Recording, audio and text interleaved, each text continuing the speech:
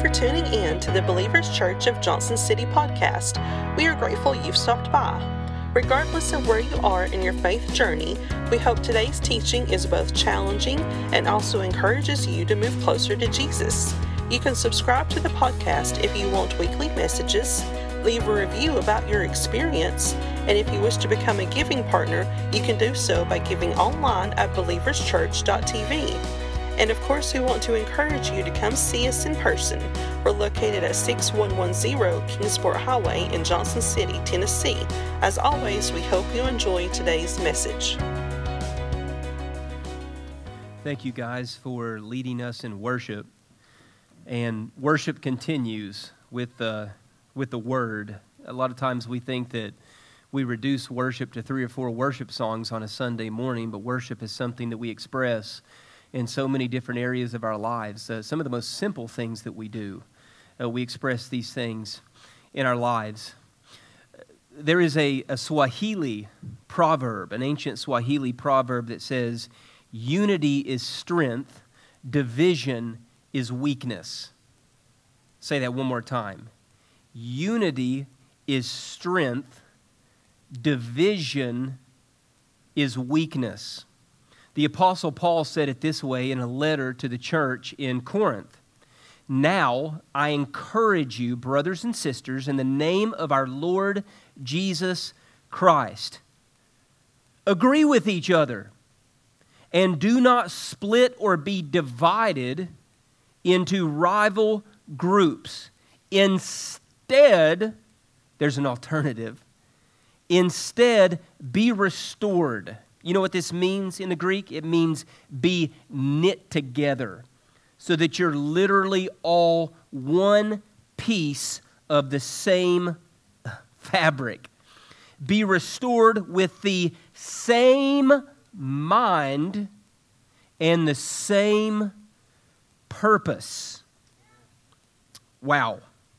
I believe that the greatest internal threat to the work and the purpose of the church is division. I believe that it's the greatest work. If you've been on Twitter and you've seen Twitter battles between theologians and Christian leaders, if you've been on Facebook, if you've been in any of these different areas and you've recognized some of these things, I feel like it's the ugliest thing that we produce today. And the second that you birth resentment in your heart toward someone else that's in the body, you are the problem. Or at least part of the problem. So we're in the second part of a series titled Rethink Church. We are framing the most important themes of the church found in the book of Acts and encouraging people to give church another chance. For those of you in here at one time or another have given up on church, possibly for what you've considered to be very good reasons, we're asking you to rethink church. For those of you that are listening online, and I like to think of our online audience, some people simply trying to be safe because they're fearful of this virus, but other people that are more cynical of church that are listening in, what I'm encouraging you to do is to give this concept, this idea, this foundational structure, this institution that we call church another chance by rethinking some of these important things. So last week we discussed that church is a place of transformation, and today we want to discuss what it means for the church to be a place of unity. Transformation, we're often lacking. Unity, we're often lacking. Last week we identified this important theme. Church is not a building, an event, or a weekend experience. Even though some of us really scramble together and get here early to try to make this Sunday thing work, the church is much more than that. All right, the church is a body of people, and this is the key part today, working together to bring the kingdom of God to earth. This is not restricted by Shabbat or the Sabbath, one day a week. This is not restricted by whenever you happen to be around or surrounded around Christian friends. This is not surrounded by homecomings or luncheons or times that you get together and feel that you need to put on that particular face. Working together.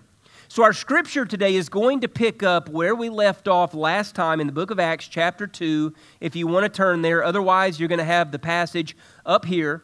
Acts chapter 2, we're going to look at verses 42 through 47, and this is literally where we left off last week. So keep in mind, we finished mentioning that 3,000 people accepted the gospel, literally a mega church of people accepted the gospel of Jesus from the message that Peter shared at Pentecost, which is earlier in chapter 2. Today, we are going to look at what the early followers of Jesus did with this message. So the place that we left off last week was suggesting that Peter preached repentance and baptism. All of a sudden, the numbers start to flow in, and a lot of people accept Christ, but it does not stop there.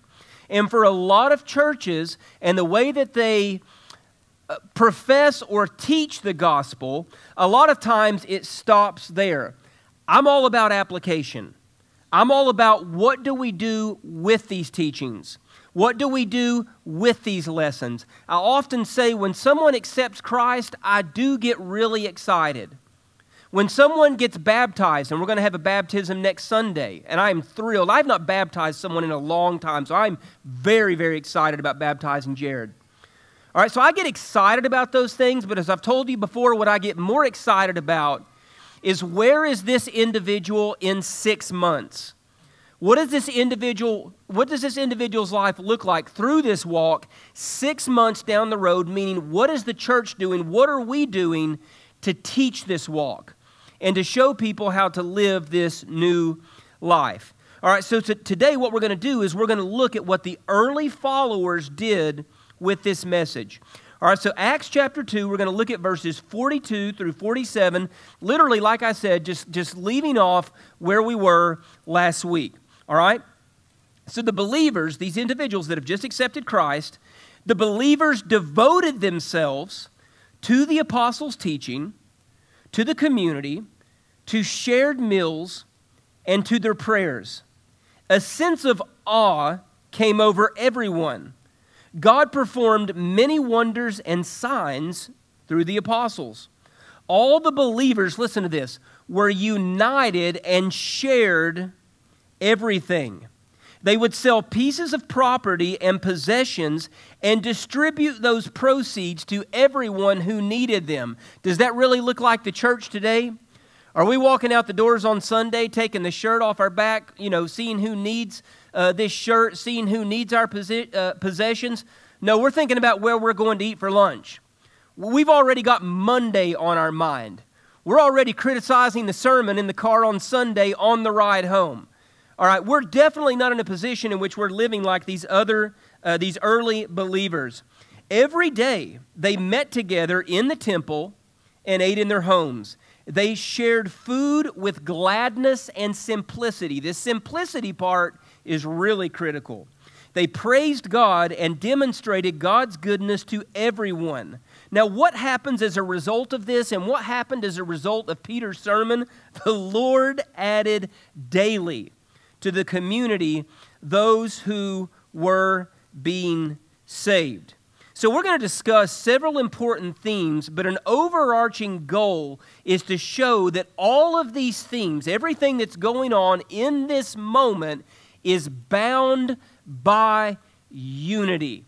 All right, it's bound by unity. The believers are bound together through collective worship. How are they worshiping? What are some of the things that they're actually doing in this passage? They are bound together through the message. Now, I don't know exactly what this message looked like. If this message was in a synagogue or in a temple, it could have been very, very formal and more formal than what you're experiencing today. If it moves on into one of these house churches, it could look like a discussion among people as they're breaking bread. So given a variety of different atmospheres and a lot of different ways of doing this. The point is that they are breaking out the Scripture and the teaching, and they're going by that similar to the way that we're doing today. There is also prayer. Of course there is prayer. Prayer is what unites them more than anything. There is a meal. This meal is very significant because we often look at it as an early example of the Eucharist or the Lord's Supper or communion or whatever you want to call it. Of course, when we go to the first example of this, we look at Jesus in the upper room. But what these apostles are doing and what these early believers are doing is they are following the example of Jesus. Plus, you got to eat. All right, you just got to eat. Also, there is giving. All right, so these are the critical things that we see that are binding these early followers of Jesus together. Now, we see the significance in being bound together, all right, in being bound together. In verse 47, as Luke writes, the Lord added daily to the community those who were being saved. And the reason that people were added daily to the community of people that were being saved was because they saw something that we talked about last week, and this is the kingdom of God brought to earth in a contagious way. So as people are looking, Jews and Gentiles are watching these young converts, these early believers, and doing these completely irrational things that they are doing, like giving all of their possessions away, sharing everything, loving one another, taking care of enemies, taking care of people that otherwise no one in society would accept. This was appealing. This was attractive. What they were seeing was something that they had never seen before. Most churches, if you look at most churches, including us, they are not adding to their numbers daily. And one of the reasons that we are not adding to our numbers daily is because we are not bound together as a unified body. So in addition to these 3,000 people that are saved under Peter's message, more and more and more people are accepting the message of Christ every single day. And this does not happen. This does not happen without unity in the body. So please understand this. It's never going to happen if we are going to argue over politics. This is never going to happen if we're going to argue over carpet color, which I think we said we established that last week. This is something that is never going to happen if we're going to argue over building usage or worship style or the way one person leads a particular ministry. If there is constantly severed brokenness, which I'll say again, I am convinced. All right, so people could say, what is the problem with the church? Why does the church appear to be so broken? Why does it seem so ugly and hateful and divisive? And a place that, like I said, we can't even compete with what's going on in society. Why would I ever want to go to a place like that? Well, I can tell you this. The people that go there, they don't even like one another. Not only do they not like people who sin, different sins than what they sin, but they don't like the same people that are in the very church that they actually attend. So it's this constant complaining. Did you guys know, and I think you do, did you guys know that we have these things within our faith called denominations? Did you know that we have those? And did you know that while we try, some of us, to the best of our ability to unite with these other denominations, that these denominations primarily exist to tell us how we're different? And that within these denominations there is constant complaining about this particular denomination because they're way too liberal. Or there is complaining about this particular denomination because they are way too conservative. Or there is complaining about this denomination because they don't read this particular passage the exact same way that we do.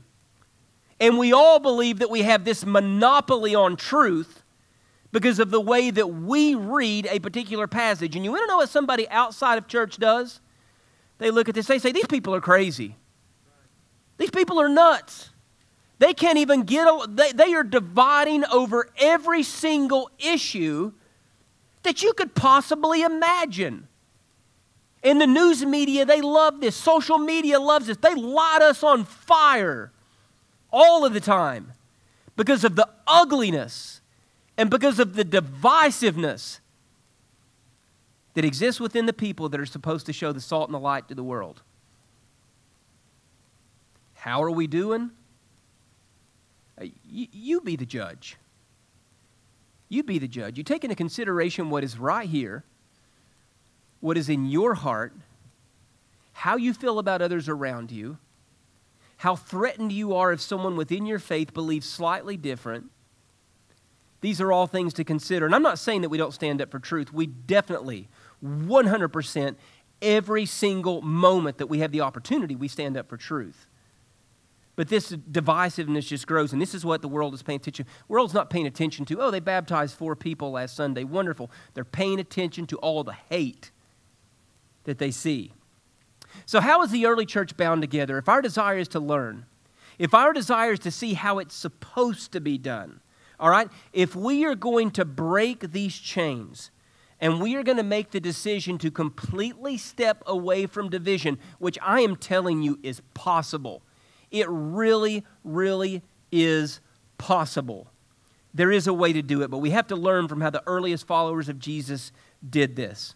All right, so how is the early church bound together? First, they are bound together in worship.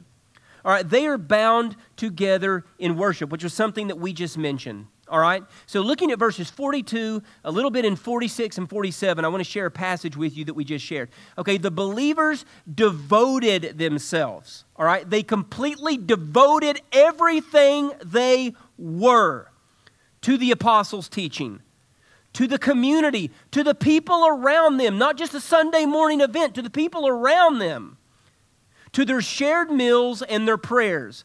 Every day they met together in the temple and ate in their homes. They praised God and demonstrated God's goodness to just the Jews. No. Just the other Christians. No. Just the Gentiles. No. Just those who appeared acceptable within society. No. To everyone. So we have a problem when we've reduced worship to 3 or 4 songs on a Sunday morning. Tyler and the band, they work very hard to prepare, but you want to know something? The message is also worship. Giving is also worship. And I'm not going to take anything away. In fact, I'm going to circle back here in just a minute and talk about the importance of corporate worship. But your life should be an act of worship. Your life should be 24/7 worship. When you get out of bed and you are able to breathe a breath of life, whenever you are able to consider what God has done in your life and what God has pulled you away from, this is an act of worship.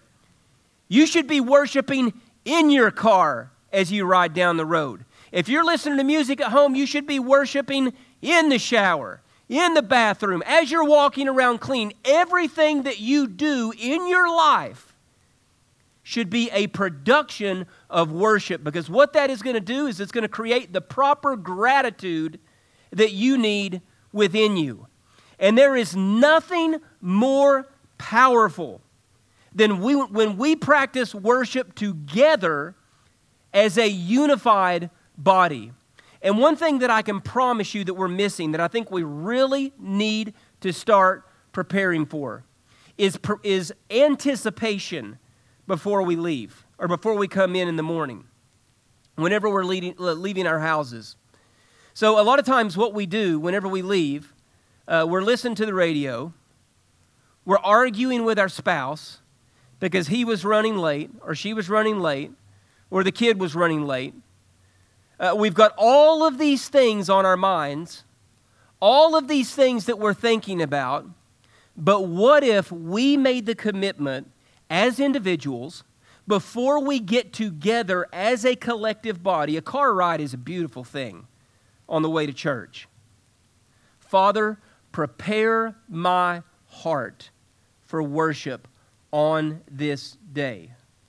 Whenever I start to see that countdown, make sure, Father, that I am already prayed up, that I already know where I'm supposed to be, that I am going to get my heart and get my mind as focused as absolutely possible, so that whenever I come in the building, I'm already lit. I'm already on fire. And if there is a relationship that I am struggling with among the people in my church, I make the decision to make that relationship right. You see, it's the order. It's before we even get in the door. It's not necessarily how we do it when we're in here, as much as it is how we prepare before we get in here. But because we have framed this as such a Sunday morning event or a weekend experience, we believe that all of the action starts whenever we go in that front door. And you guys know how it is.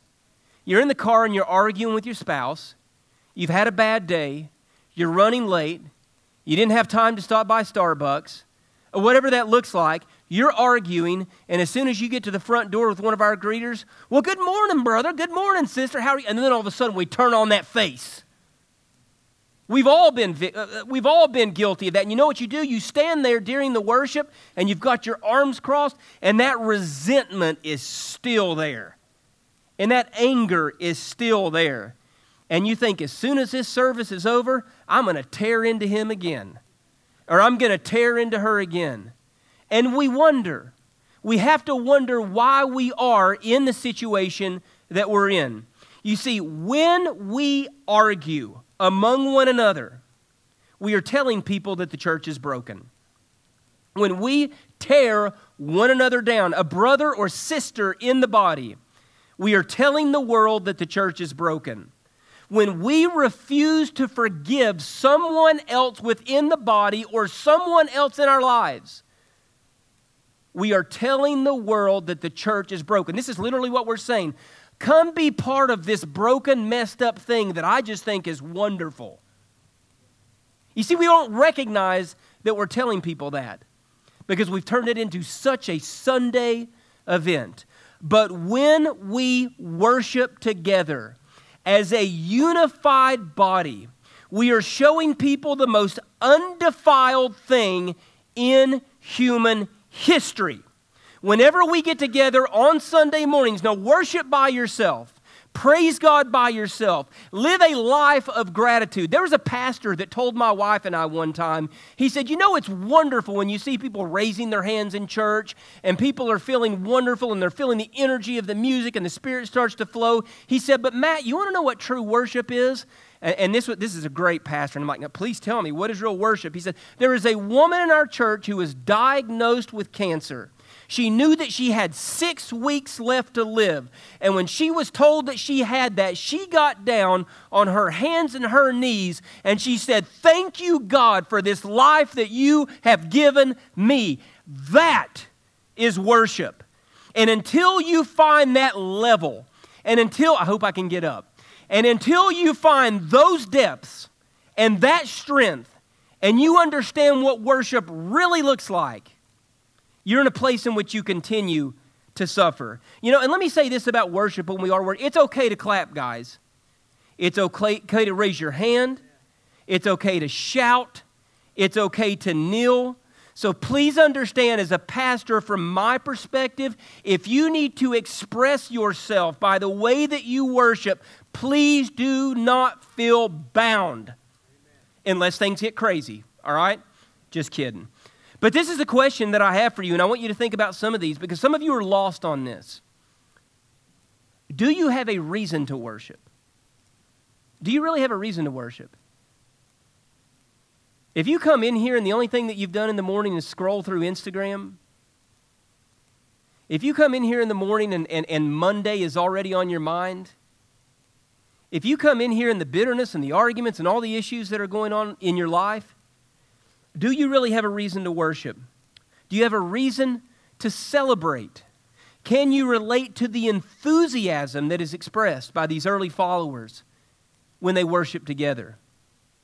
All right, the second thing that I want you to notice that's of equal importance and really goes with the first is that they are bound together in giving. Okay, they are bound together in giving. And this one is really, really hard for us because we like our money. And we like to hold on to our money. Listen, these are radical verses, and they're also very controversial verses. And I'll tell you here in just a second why they're so controversial. Verses 44 and 45. All the believers were united and shared everything. And with the exception of spouses, they literally did share everything. They would sell pieces of property and possessions, and then they would invest it? No. Then they would check out the market to see how well they could do with it? No. They distribute the proceeds to everyone who needed them, which was primarily at that time other believers. You see, we are making this one separate because it is worship, but there is so much emphasis that is placed. So please understand giving is worship. When you hear the word, you're worshiping. When you are singing songs, you are worshiping. When we are practicing the Eucharist or the Lord's Supper, we are worshiping. But when you walk out with that check or that money or you give online, that is an act of worship. That is not, no amens there. That is not something that is separate. That is not a separate category, and it is expected of every single person that is called upon the name of Jesus. All right? So there are people that have read these verses, and I think you may know where I'm going when they suggest that people are sharing everything and distributing proceeds, and they say, well, this sounds a lot like socialism. All right? This is not socialism. This is just the way that it was in the kingdom of God when you denounce everything. See, there is literally not even a you outside of Jesus. So when we are unified as a body, the way the church is supposed to be unified, we give and we live with an open hand at all times. Your money is not yours. Your possessions are not yours. No amens on that one either. Thank you, Dad. Give me some support here. All right. Give me some love here. All right. And do you want to know why this is so important in a pandemic? Do you want to know why this is so important when we take into consideration all of these messages that I'm getting from people, one from someone in our church just yesterday? Why this is so important? Because addiction rates are rising. Suicides are rising. Mental illness is on the rise. Domestic abuse within the home is rising. Please hear this and please understand this, regardless of where we are today. The early church cared about the orphan, the widow, and the stranger. The early church gave a voice to the poor and to the Gentile and to others on the margins of society. And they did so in a unified voice. In a unified voice for people that were in need. When we give as a unified body, when we practice biblical stewardship as a unified body, there is no force in this world that can stop what's going to happen at Believers Church. Now the question is, are people willing to get over that hump? Are people willing to completely devote themselves to the calling of Christ in their lives? Please understand this is the 21st century and not the first century. We're not all moving in together, okay? We're not all sharing a meal in that way. We can't worship every single day together the way that they did, but that does not change the reality. And I'm saying this from the from the bottom of my heart. All right? That's my dad right there. That's my father. My daughter's over there. But guess what, Cody? You're my family too. Elaine, you're my family. Debbie, you're my family. You guys, you're my family. And we're going to do it together, or we can't do it at all. We are a unified body. We are together. And if you want to know what sin is, all these things that you want to point out that are horrible in society, you tear a brother or sister in this room down. Because that is what sin looks like. Popular sermon. Love this stuff. All right. Now, number 3, all right? They are bound together, and this is so critical. They are bound together through authority. They are bound together through authority. And I think, even more than giving, I think this is the one that we miss the most. I really do. There was a level of power that was given to the leadership of the early church that is rarely seen or practiced today. It's just rarely seen. If you ever read the book of Acts, it's weird. It's really weird. There are all of these radical healings. There are all of these amazing things that are happening in the book of Acts. It's very, very different than the way that Luke wrote in his gospel. All right? And this is what the early church actually looked like. This is primarily because of unbelief and the fact that when we are given power, we often abuse it. See, this power is distributed through solidarity. This power is distributed through unity. Verse 43 says this, a sense of awe, or phobos in Greek, a sense of awe came over them. God performed many wonders and signs through the apostles. All right, what this word means, when we say that awe came over them, it's like fear or to take flight, okay? Think of it as like an ancient anxiety attack. Literally, that's what the word means. It means that you're so overcome. In other places, it's used like fear of God.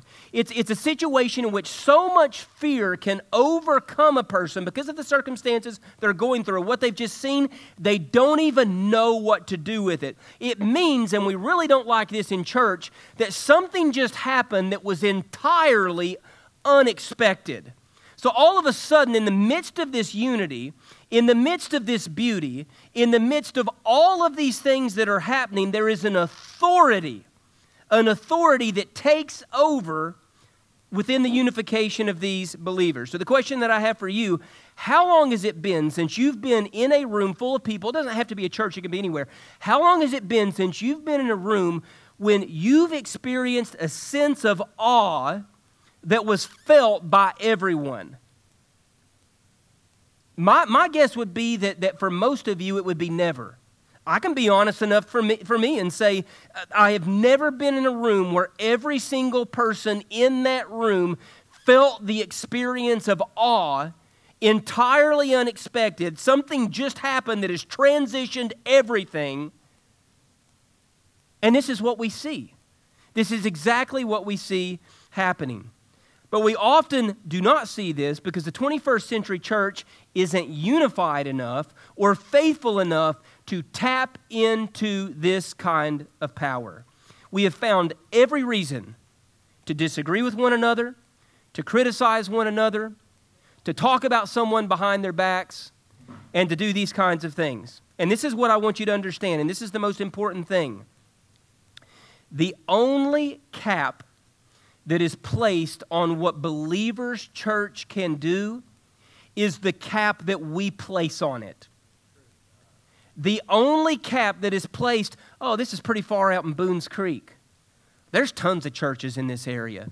And by the way, churches are declining. Matt, you got in the wrong field at the wrong time. This isn't a career, this is a calling. But what if we made the decision to surrender our egos? What if we made the decision to surrender our preferences and everything that we care about and consider important and say, I am going to lock arms with brothers and sisters for the cause of Christ? So how about this? How about this? You want people outside of the church to see something real. All right? I think you do. I think most of you do. I think for you, this is not just a Sunday social club. I get to see all my friends. Do you really want... Raise your hand for just a second if you would like to see people see the church as a real thing. Anybody in here? All right? Okay, so most hands go up. Maybe all hands go up. Okay, how about this? Within this church, let's practice visible unity within this church. All right? Nothing else, okay? Let's practice as we go forward visible unity within this church. So whenever we hear the word, if it's me or somebody else, visible unity. Whenever we break bread together, which is, and I'm not even talking about just the Eucharist or communion, I'm talking about meals that we share together, we practice unity. Man, whenever we're singing, which we're about to do, we got another chance. We got one more song today, all right? Visible unity together. This is the way that we are going to go forward. Some junk's going to come up, all right? That human, that flesh part of us is definitely going to creep in.